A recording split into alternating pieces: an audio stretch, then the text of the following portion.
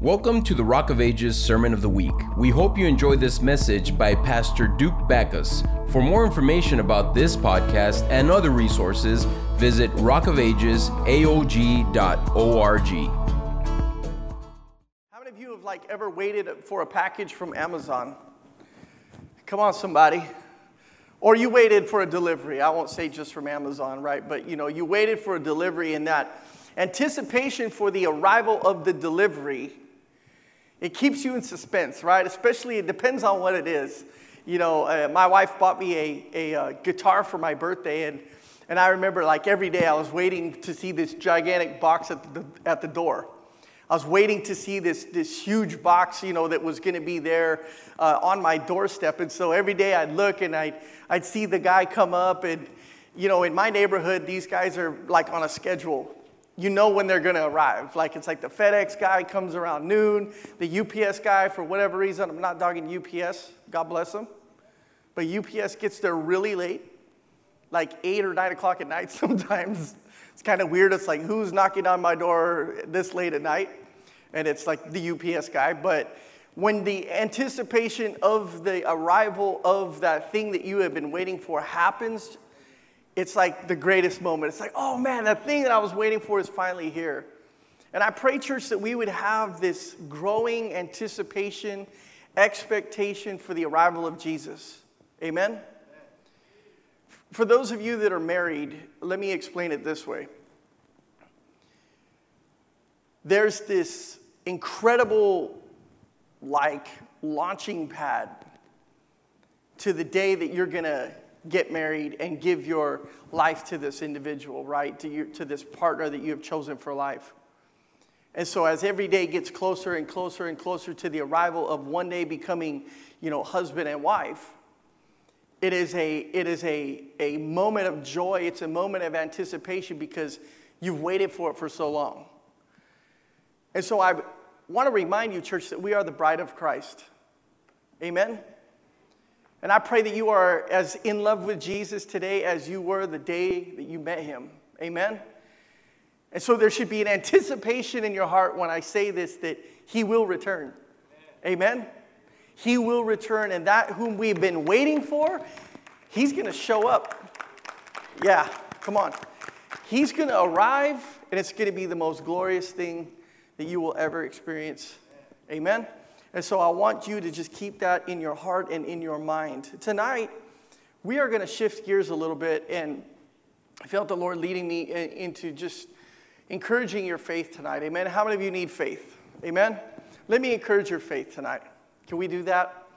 I got off a phone call late last night from a minister friend of mine who I was so privileged and honored to minister at his church back in September of this past year. And it was so awesome because he shared a few testimonies with me of things that happened and continued to happen ever since I was able to minister at his church.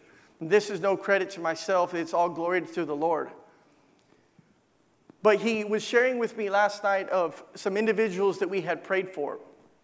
One of those individuals was a woman that God had actually given me a vision of before I had even arrived at this place. The Lord had showed me a vision of this woman. She was in a walker, and it was so crazy because the very first night that I was able to minister, I got up and I went and I stood there, and the first lady that walked in this church walks in a walker, old lady, and she's just hunched over, and I see this lady, and I'm and the Holy Spirit's that's the lady, and I'm okay, what is she doing here? I didn't know the purpose behind her arrival. I had no idea what God was going to do.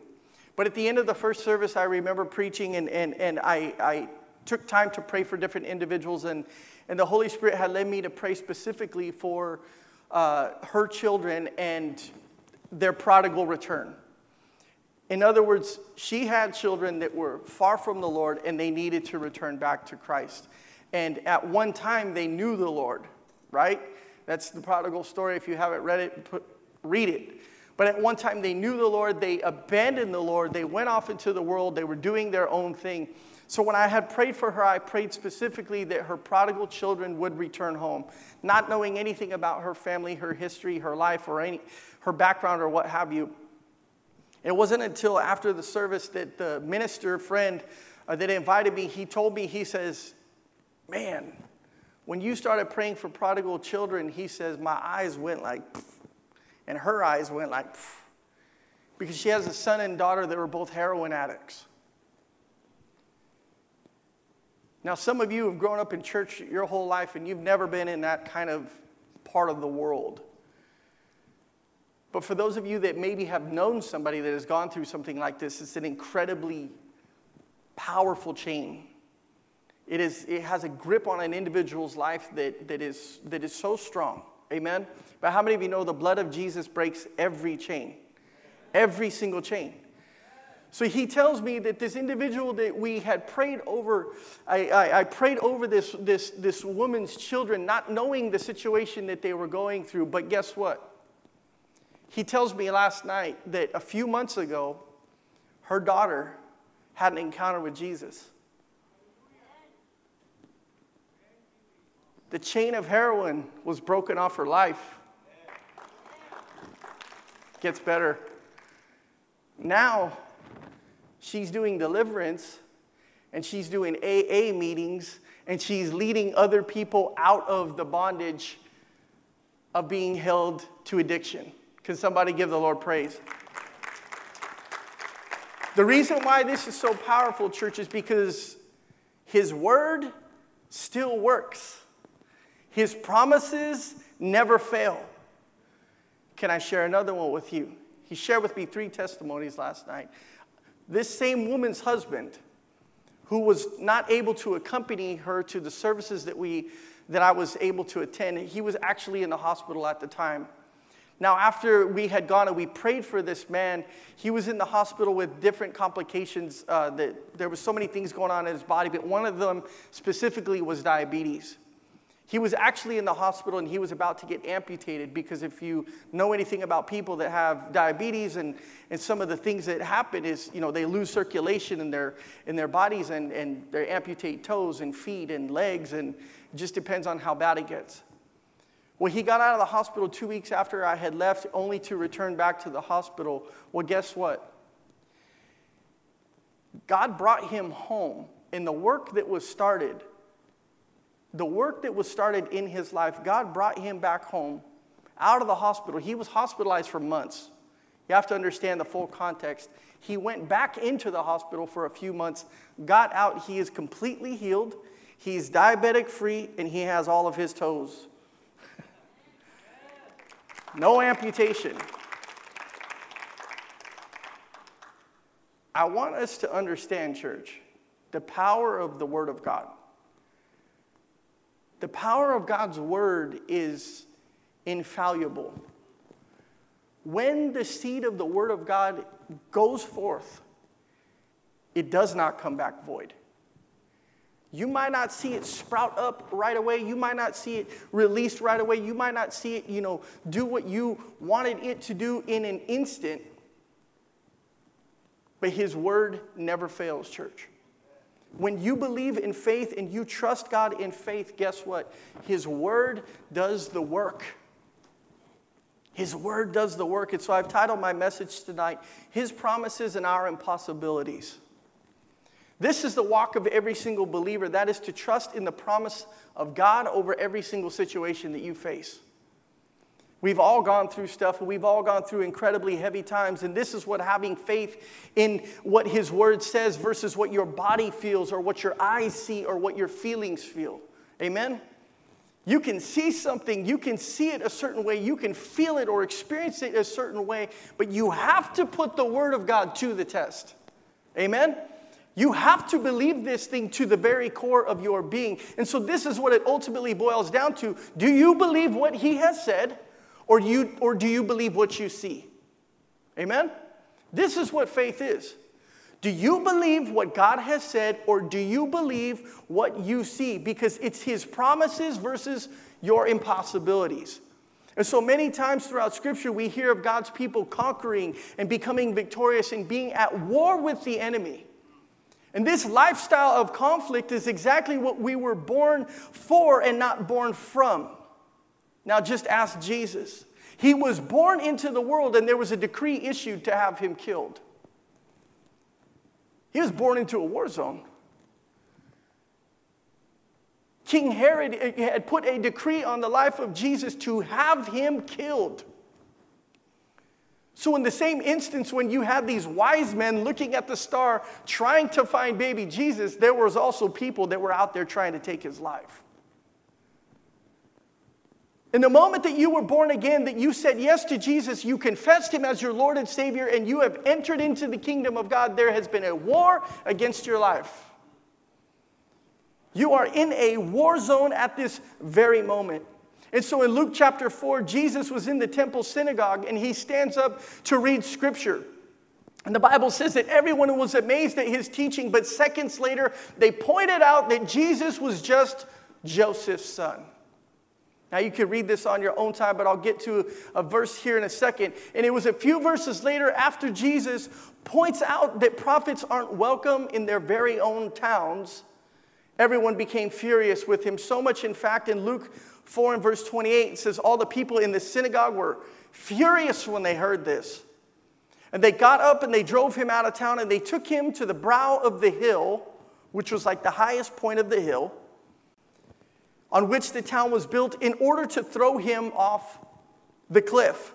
Verse 30 says, but he walked right through the crowd and he went on his way. Now, this was just the beginning of a war for Jesus. This was just like day one of ministry. Jesus is, set out, and, he's living, for his Father, and he's doing what the Lord has commanded him to do, and they are already trying to throw him off a cliff. Because Satan knows the assignment that God has placed on your life. Satan knows, guys, the very thing that the Lord is trying to do through your life. And guess what? He will do anything in his power to kill, to steal, and to destroy from your life. At any moment, any chance that he gets, he will try to take your life out. I need to remind you tonight that we are living in a spiritual war. Amen? We are living in a spiritual war. The moment that you told somebody that you had faith in Jesus, you underwent a spiritual attack. How many of you know what I'm talking about? Amen? The moment that you said yes to Jesus, you're like, man, I gave my life to Jesus. It was the best feeling that I've ever felt. It was the most liberating thing that I've ever experienced. And then boom. Family starts falling apart. Lose hours at the job. All of a sudden, you're under attack physically in your body. You get sick. You're diagnosed with something. Something always happens. Because anytime, church, that there is a declaration of the faith of the Word of God, the enemy will come to challenge it. Anytime that you share the Word of God with somebody, what does the Bible say in that parable of the 4 soils? It says that the enemy comes to snatch the seed away. How many of you have ever done like Legos or something? Just be honest. Spiritual Legos, maybe? Okay, if you haven't. I don't even know what that is. But, man, have you ever done Legos? Okay, hold on. Let me ask this question. This is more important. Who is the younger sibling in your family? You have older siblings than you. Yes, I'm the baby. Okay, so I got older siblings, and we were the ones that got picked on. Right? Now you guys are sympathizing with me. You're like, yeah, man, preach it, Pastor, man. I got so many issues. You need help. My older brothers, man, anything that I would do, I'd be making Lincoln Logs, I'd be doing Legos, I'd be doing something, and they would come over and they tipped that thing over right when I was like almost done. Right when I was going to celebrate.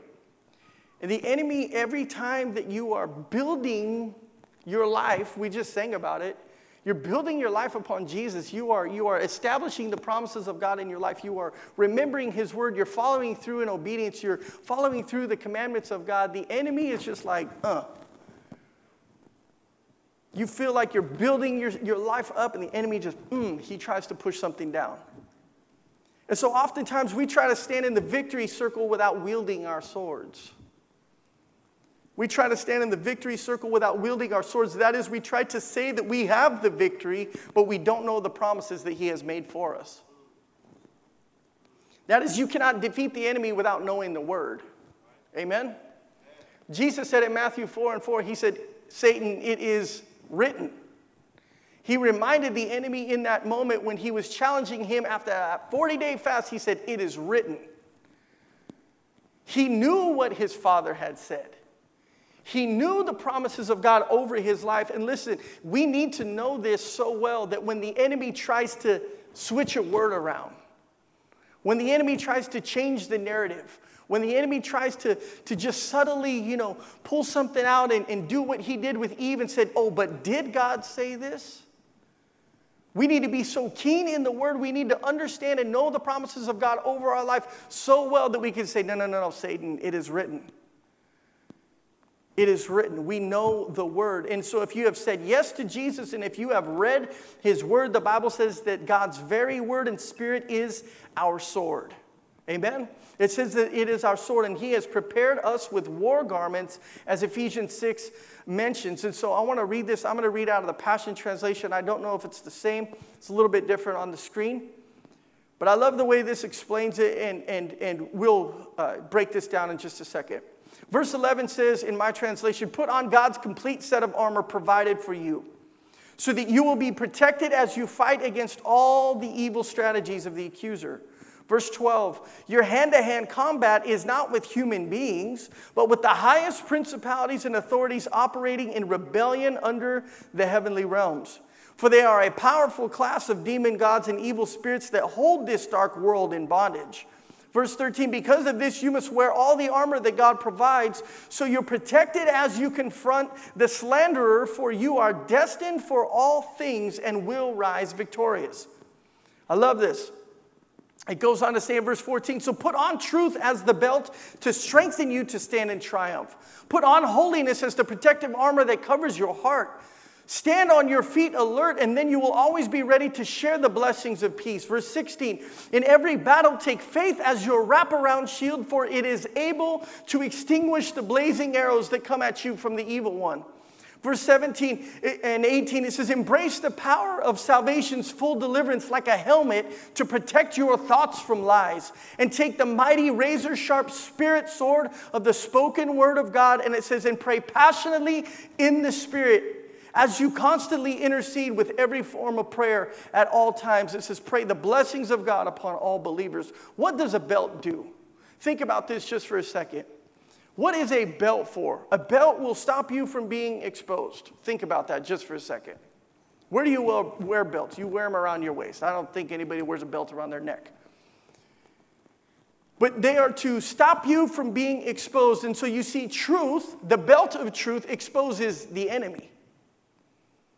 The thing that he is trying to do in your life, where he's trying to expose your life and he's trying to put everything out there for the world to accuse and the world to condemn and for him to be able to speak against your life, the belt of truth actually keeps you secure in Christ. Because it's his righteousness that's wrapped around you. It's his truth that is spoken over your life. It's who he says you are that keeps you cleansed and holy before him. And so the truth exposes the enemy. Holiness leaves no room for accusation. Amen? You live a holy life, there's nothing that anybody can say. They try to say stuff. Jesus was perfect and he was holy, and they said, oh, but that's a demonic spirit from which you are using to cast out these demons. They accused him even though he was perfect, right? But holiness will leave no room for accusation. In sports, if you understand sports, and if you ever played sports, maybe some of you did. How many of you played sports ever in your life? Anybody? God, am I the only one? Me and Justin? Okay, Linnell, all right. There we go. All right, see some more hands. Just me, Justin, and Linnell. I thought that was it. There, somebody, yeah, Matt, all right, When you play sports, there's something that almost translates in every sport. I don't care, basketball, football, soccer, tennis. And it's this term that they use, don't get caught flat-footed. Because if you're flat-footed, which is like this, like I got my two clubs on the ground, that means that the individual that's trying to get around me, if it's in basketball, if it's soccer or whatever, they can run around me because I'm not on my toes. When I'm on my toes and when I'm postured properly, then I can move quickly and I can defend against the opposition. Does anybody understand where I'm coming from? Amen. I used to have really quick feet. If you don't believe me, I'll post a video one of these days, and you should have seen my feet. They were really fast. Now I have a dad bod, and I'm not as quick as I once was. So when you get caught flat-footed in the Spirit, you're not alert, and you're not ready, the devil can get a jab on you. The devil can do something, he can say something, he can get you and he can catch you off guard because you're not ready to move. But if your feet are alert, you can move at a moment's notice. We need to understand this, church. Your shield is faith.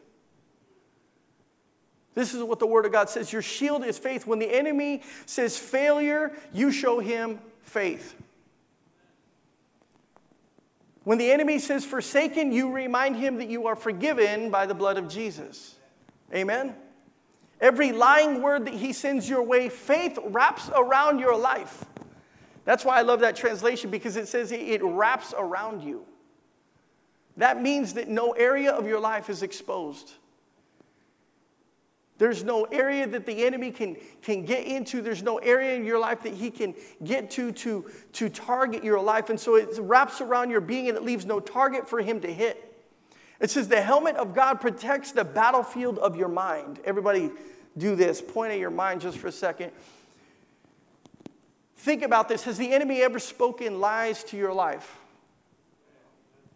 All the time. Has the enemy ever spoken a lie to your mind? Of course he has. He said things like you're not worthy. He said things like you're not forgiven. God won't forgive you. You're not victorious. God isn't with you. God doesn't love you. You wouldn't be going through this if God was for you. He goes on and on, rambling lies. And the helmet of salvation, it protects your mind from believing the lies that he pours out. Amen? If you ever played a contact sport and you needed a helmet, it's a pretty handy thing. I used to play hockey at one point in time in my life. I know you're looking at me, and most people in the valley don't even know what hockey is. We use ice and skates and sticks, and I actually played roller hockey, so it wasn't on ice. It was on the concrete of a parking lot. And it hurt when you fell. But a face mask is a pretty important thing, and a helmet is a pretty important thing when you're playing on a hard surface. And the Lord has given us every single area of protection for our life, church, to defend us and for us to use in the Spirit against everything that the enemy would throw our way. And so it protects your mind in Christ, knowing that he alone is your salvation. That scripture goes on to say, it takes the razor-sharp word of God to cut down every single lie of the enemy. You see, he's going to say a lot of things, but if you are not prepared with the word, then you have nothing to cut him down with. It says, pray during all times, intercede for one another, praying God's blessings to one another. How many of you have prayed for the blessings of God towards somebody's life? Amen? I pray that when you pray for me, you're praying like good stuff, okay?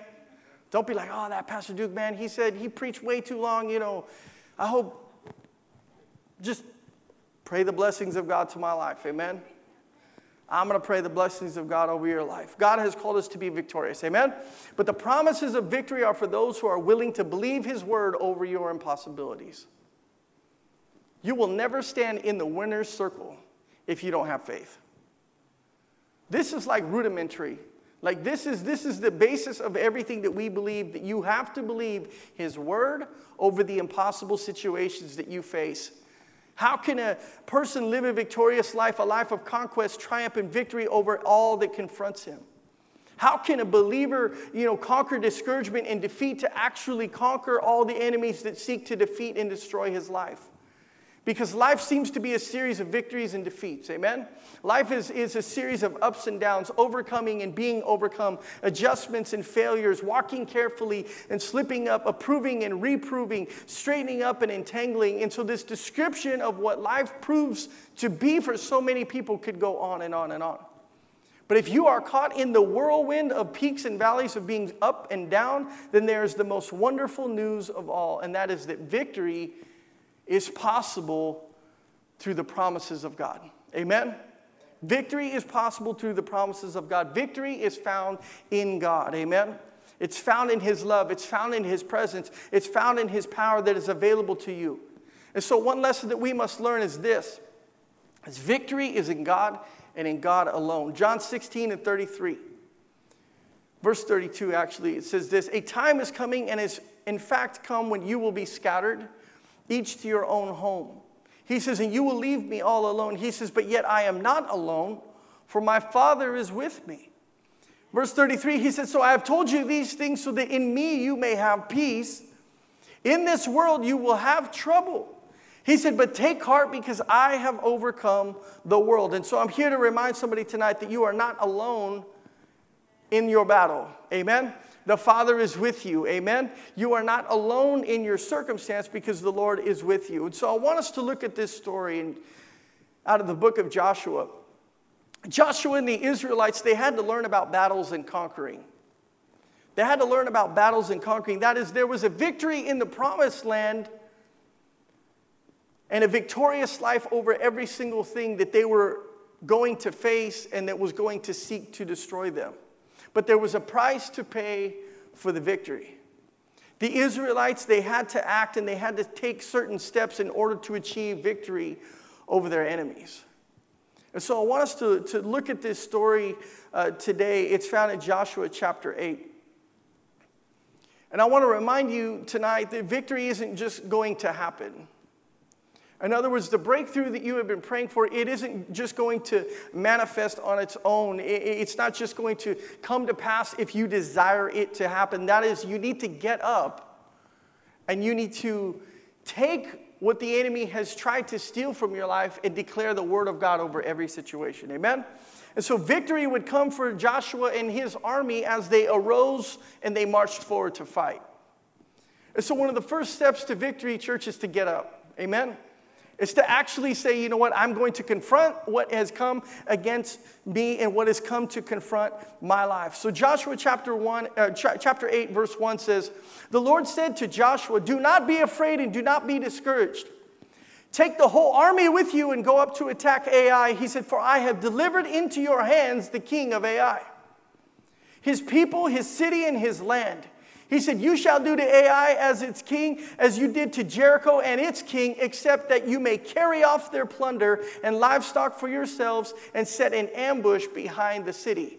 And so here's what I love about this, is that, church, victory begins without fear. You cannot walk into a situation where you are, supposedly supposed to have faith and you are just declaring fear over it. You cannot walk into the doctor's office when they have called you in and they said, there is something wrong with your body, there's something wrong with your life, and you walk into the doctor's office and you're nothing but full of fear. Fear is anti-faith. It is the very thing that the enemy uses to war and wage war against the very word of God. And so the first thing he tells him, he says, do not be afraid. Do not be discouraged. He says, take the whole army with you and go up and attack them, for I have delivered them into your hands. How many of you know that the Lord will always tell you what is to come before it actually happens? He is actually telling them, you are victorious. Listen, son, listen, daughter, you are victorious. Just go attack them. But wait a second, that's a Goliath. Yeah, wait a second. You have the God of the armies of angels on your side. He told David he would be victorious before he ever set foot on the battle line. But in order to be victorious in Christ, you got to get to the battle line to begin with. You have to actually step up to that place where you say, God, I am going to trust and I am not going to fear.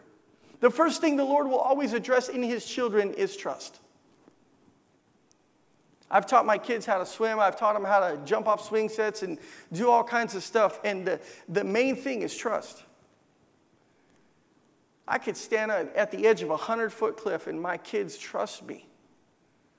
I say, jump. It's high, Daddy. It's okay, I'm right here. I'm going to get you.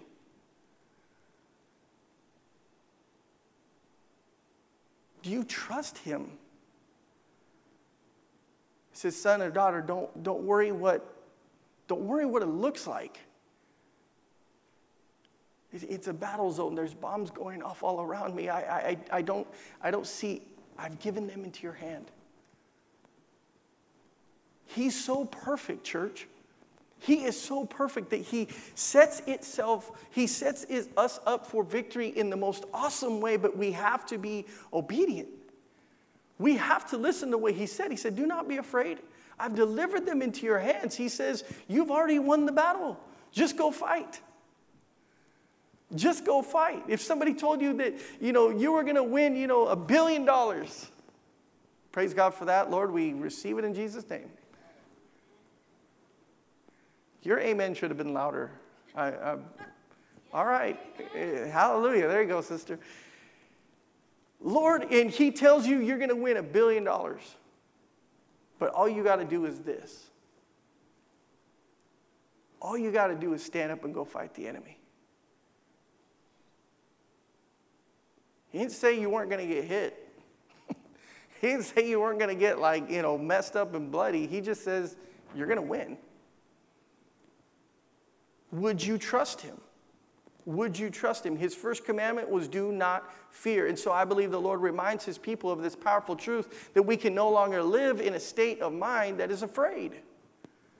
2 Timothy 1:7, I love this verse. For God has not given us a spirit of fear, but a power of love and of a sound mind. The scripture clearly says that God doesn't give us a spirit of fear, so who does? The enemy. If God did not give you a spirit of fear, then it is the enemy that is working that angle in your life. He plants seeds of fear in every situation. If you ever want to know if the enemy is speaking into your life and into your heart and it is not God, just look at the fingerprints.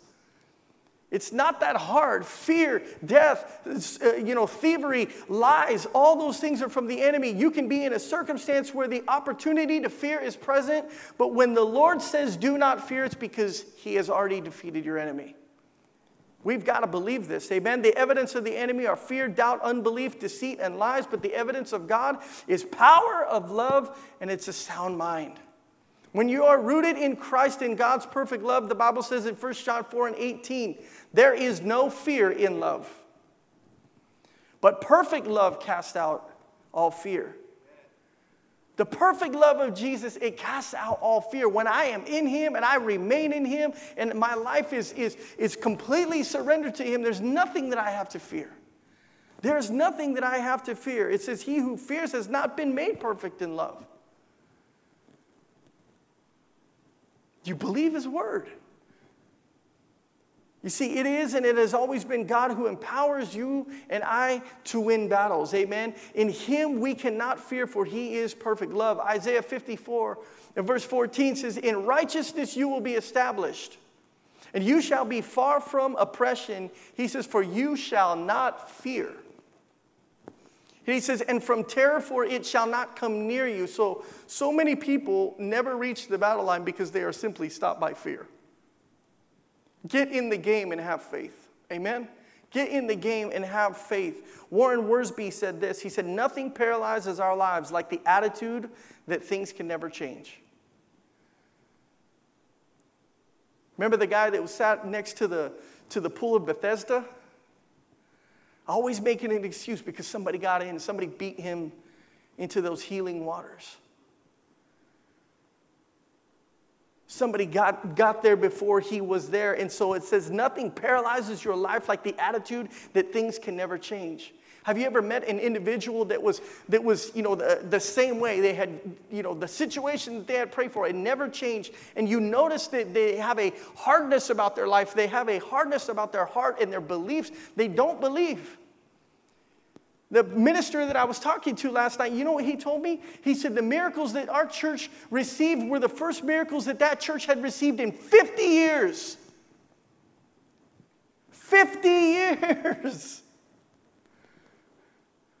It blew my mind because that church had a 100-year anniversary. That's how old it is. They had a 100-year anniversary like 3-4 years ago, and he showed me these pictures of when that church was established, and there was healing revivals all over that church. People would come from miles. I mean, you're talking this place like it looks like Mars, like it's literally in the middle of nowhere. So when you prayed for me, I went to Mars and I came back, and Elon Musk was there and everything, right? So I went all the way to Mars in the middle of Oklahoma and Texas, like in the middle of nowhere. And he told me that people in that church, it was once known for healing. It was once known for the anointing and the power of God. But a whole generation had passed, church. An entire generation had passed, and they had not experienced those miracles. They had not seen the power of God. When I went up there to the minister, one of the toughest things, this is not a judgment upon the people, but the truth is there was very little faith in the room. Very little faith. There's a saying in the scripture that says, breaking up the fallow ground. Man, I took a, what's it called in Spanish? A talache. I took a talache with me, and I was like, wham, wham. I was breaking up fallow ground. Because when I preached, all I saw was nothing but stone face. Some of you are giving me a stone face right now. How dare you? Smile. There was no faith because guess what? They had lived an entire generation and they hadn't seen the promises of God fulfilled. The Israelites had lived 40 years in the desert with Moses and they hadn't seen the promised land. And they grew callous and they complained towards the Lord. Nothing paralyzes your life like the attitude that things can never change. He says we need to remind ourselves that God can change things. Amen? Outlook determines outcome. If we see only the problems, we will be defeated. But if we see that the possibilities in the problems, that we can have victory. So verse 3 in Joshua chapter 8 says, so Joshua and the whole army moved out to attack Ai. And they chose 30,000 of the best fighting men and they sent them out at night. It's with these orders, he says, listen carefully. You are to set an ambush behind the city. He says, do not go very far from it. All of you be on the alert. He says, I and all those with me will advance on the city. And when the men come out against us, as they did before, we will flee from them. Verse 6, they will pursue us until we have lured them away from the city. For they will say they are running away from us as they did before. So when we flee from them, you are to rise up and ambush and take the city. The Lord your God will give it into your hands. He says, when you have taken the city, set it on fire and do what the Lord has commanded. See to it that you have my orders. And so the second thing that we notice here is that victory begins by obedience. Victory begins by obedience, by doing exactly what God has instructed. It's not enough, church, to simply hear the word of God. A person must obey the word of God and do exactly what it says. Amen? We spoke about that last week, about maturing and growing in the Lord. Listen, it's time to do it. It's time to put it into practice. It's time to live this thing out. Joshua was obedient to God. That is, he executed the exact strategy that God had laid out, and he followed every instruction of God to achieve that victory. And so this was a step that he had to take. He had to obey God. Sometimes we get in those positions where God has laid it out so perfectly for us, but we think our plan is better. God's like, do this and do that and just trust me there.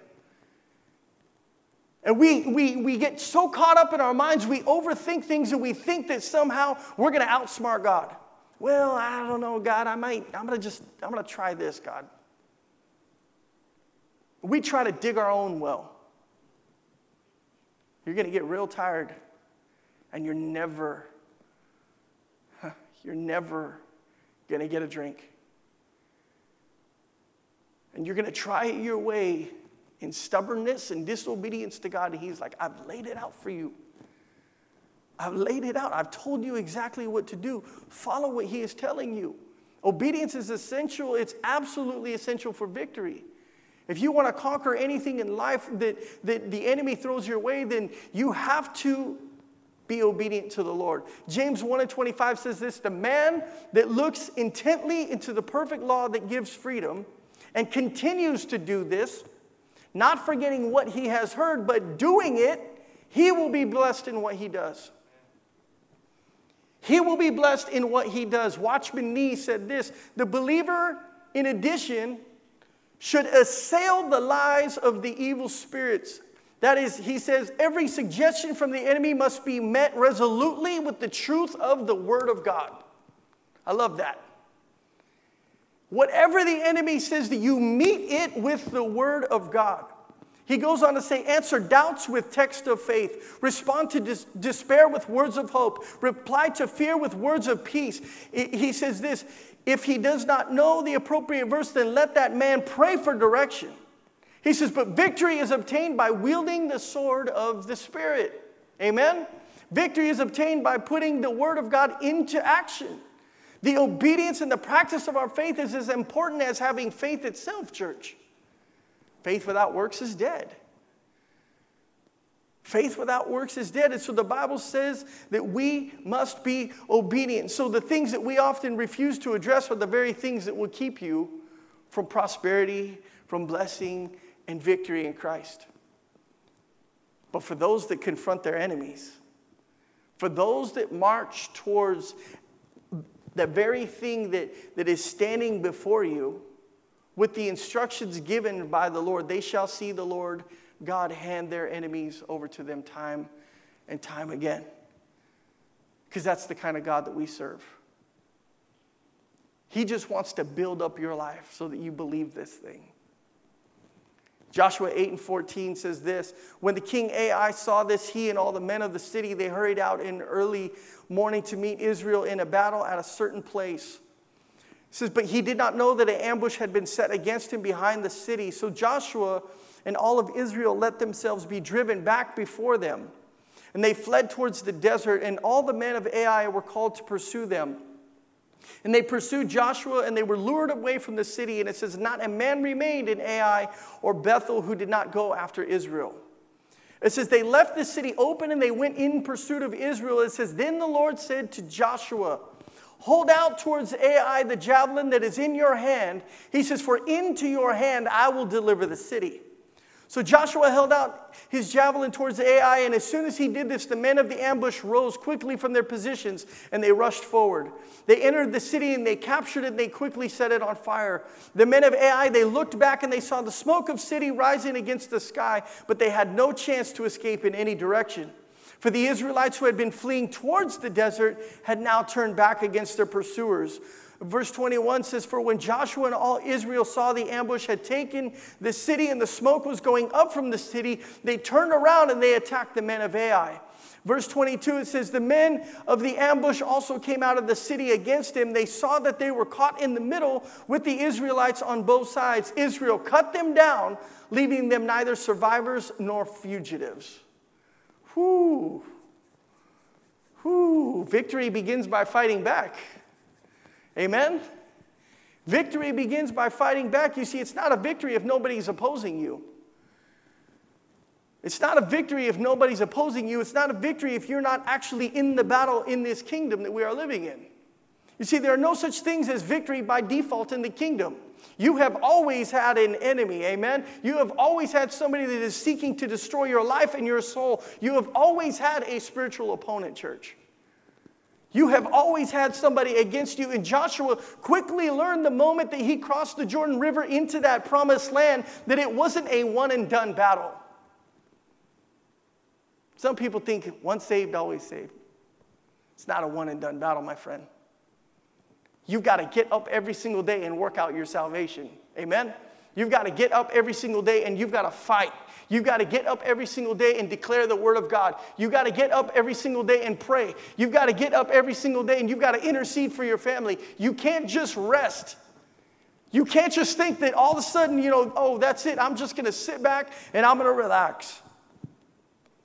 It was going to be a series of battles, but if they remained in the Lord, he would deliver them every single time. See, the Lord guided Joshua step by step throughout the battle. And guess what? The Lord is going to guide you step by step throughout every single phase of life. And I am certain that many of you, since you've come to Christ, have had to fight in more than one battle. Amen?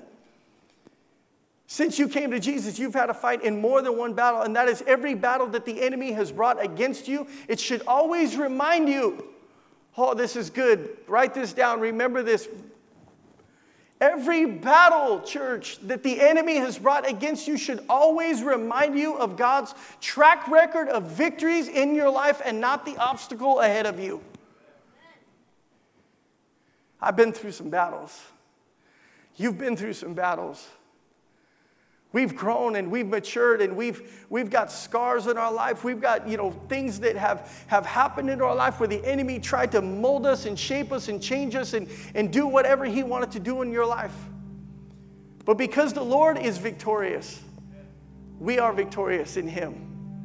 And because the Lord has been victorious over the things that you have gone through in the past, the next thing that comes your way, you can remember every single thing that God has done for you. I love the way David put it. He said, my God delivered me from the paw of the lion. My God delivered me from the paw of the bear. And he said, you Philistine, surely God will deliver you into my hands. Church, if you need to remember the victories that God has poured into your life from yesterday, so that the next battle that you face, you can see that with faith, saying, my God delivered me time and time and time again. Surely he's going to deliver me once again. And when Joshua lifted up that javelin, those troops quickly captured and they set the city on fire. God gave the total victory to Joshua. But he was obedient. He went to the battle line. He did as God commanded. He did as everything that the Lord had set up for him. The Lord set him up for victory. And the Lord has set you and I up for victory. Amen. The only hope for victory is the presence and the power of God, church. I'll say that one more time. The only hope for victory is the presence and power of God. No one else can give his people victory over the enemies that confront them except the Lord himself. Outside of God's presence, there will only be defeat. That javelin that he held up, it was a sign of trusting in God. It was a sign of prevailing prayer. It was a sign of crying out to God. It was a sign of the authority that he had in God. And when Jesus was lifted up on the cross, it was the very same sign that was given to us. For the work in which that cross represented, when it held the Son of God for all the world to see, many thought that it was a symbol of defeat. Many people thought on that day that all of a sudden that the enemy had finally won. But Jesus' triumphal victory on the third day showed, in fact, that God has never lost a battle. Amen? And he does not intend on losing any battle that you depend on him for, because victory is yours in Jesus' name. So I ask you to stand to your feet tonight. Some of you might be fine, and that's okay. But I said tonight, I want to charge your faith. Just because your phone's got a little bit of battery doesn't mean that you don't need to plug it in again. Amen? And so I pray that your faith is charged tonight, because it's important for us to understand that if today we are standing in the victory circle, tomorrow might be the beginning of the next battle that you're going to step into. And so if those of you have yet to step into a battle season, listen, R.A. Torrey said this is so important. The reason why many people fail in battles is because they wait until the hour of battle. They wait until the hour of battle. The reason why others succeed is because they have gained their victory on their knees long before the battle came. So you have to anticipate your battles. Don't be caught flat-footed. Amen? You have to anticipate your battles. So we never should forget, church, that we have a God that is for us. Amen? We have a God that is for us. Thanks for listening to the Sermon of the Week. Join us next time for another uplifting message. If you'd like to support this ministry and the reaching out of others, you have the opportunity to give at rockofagesaog.org/give.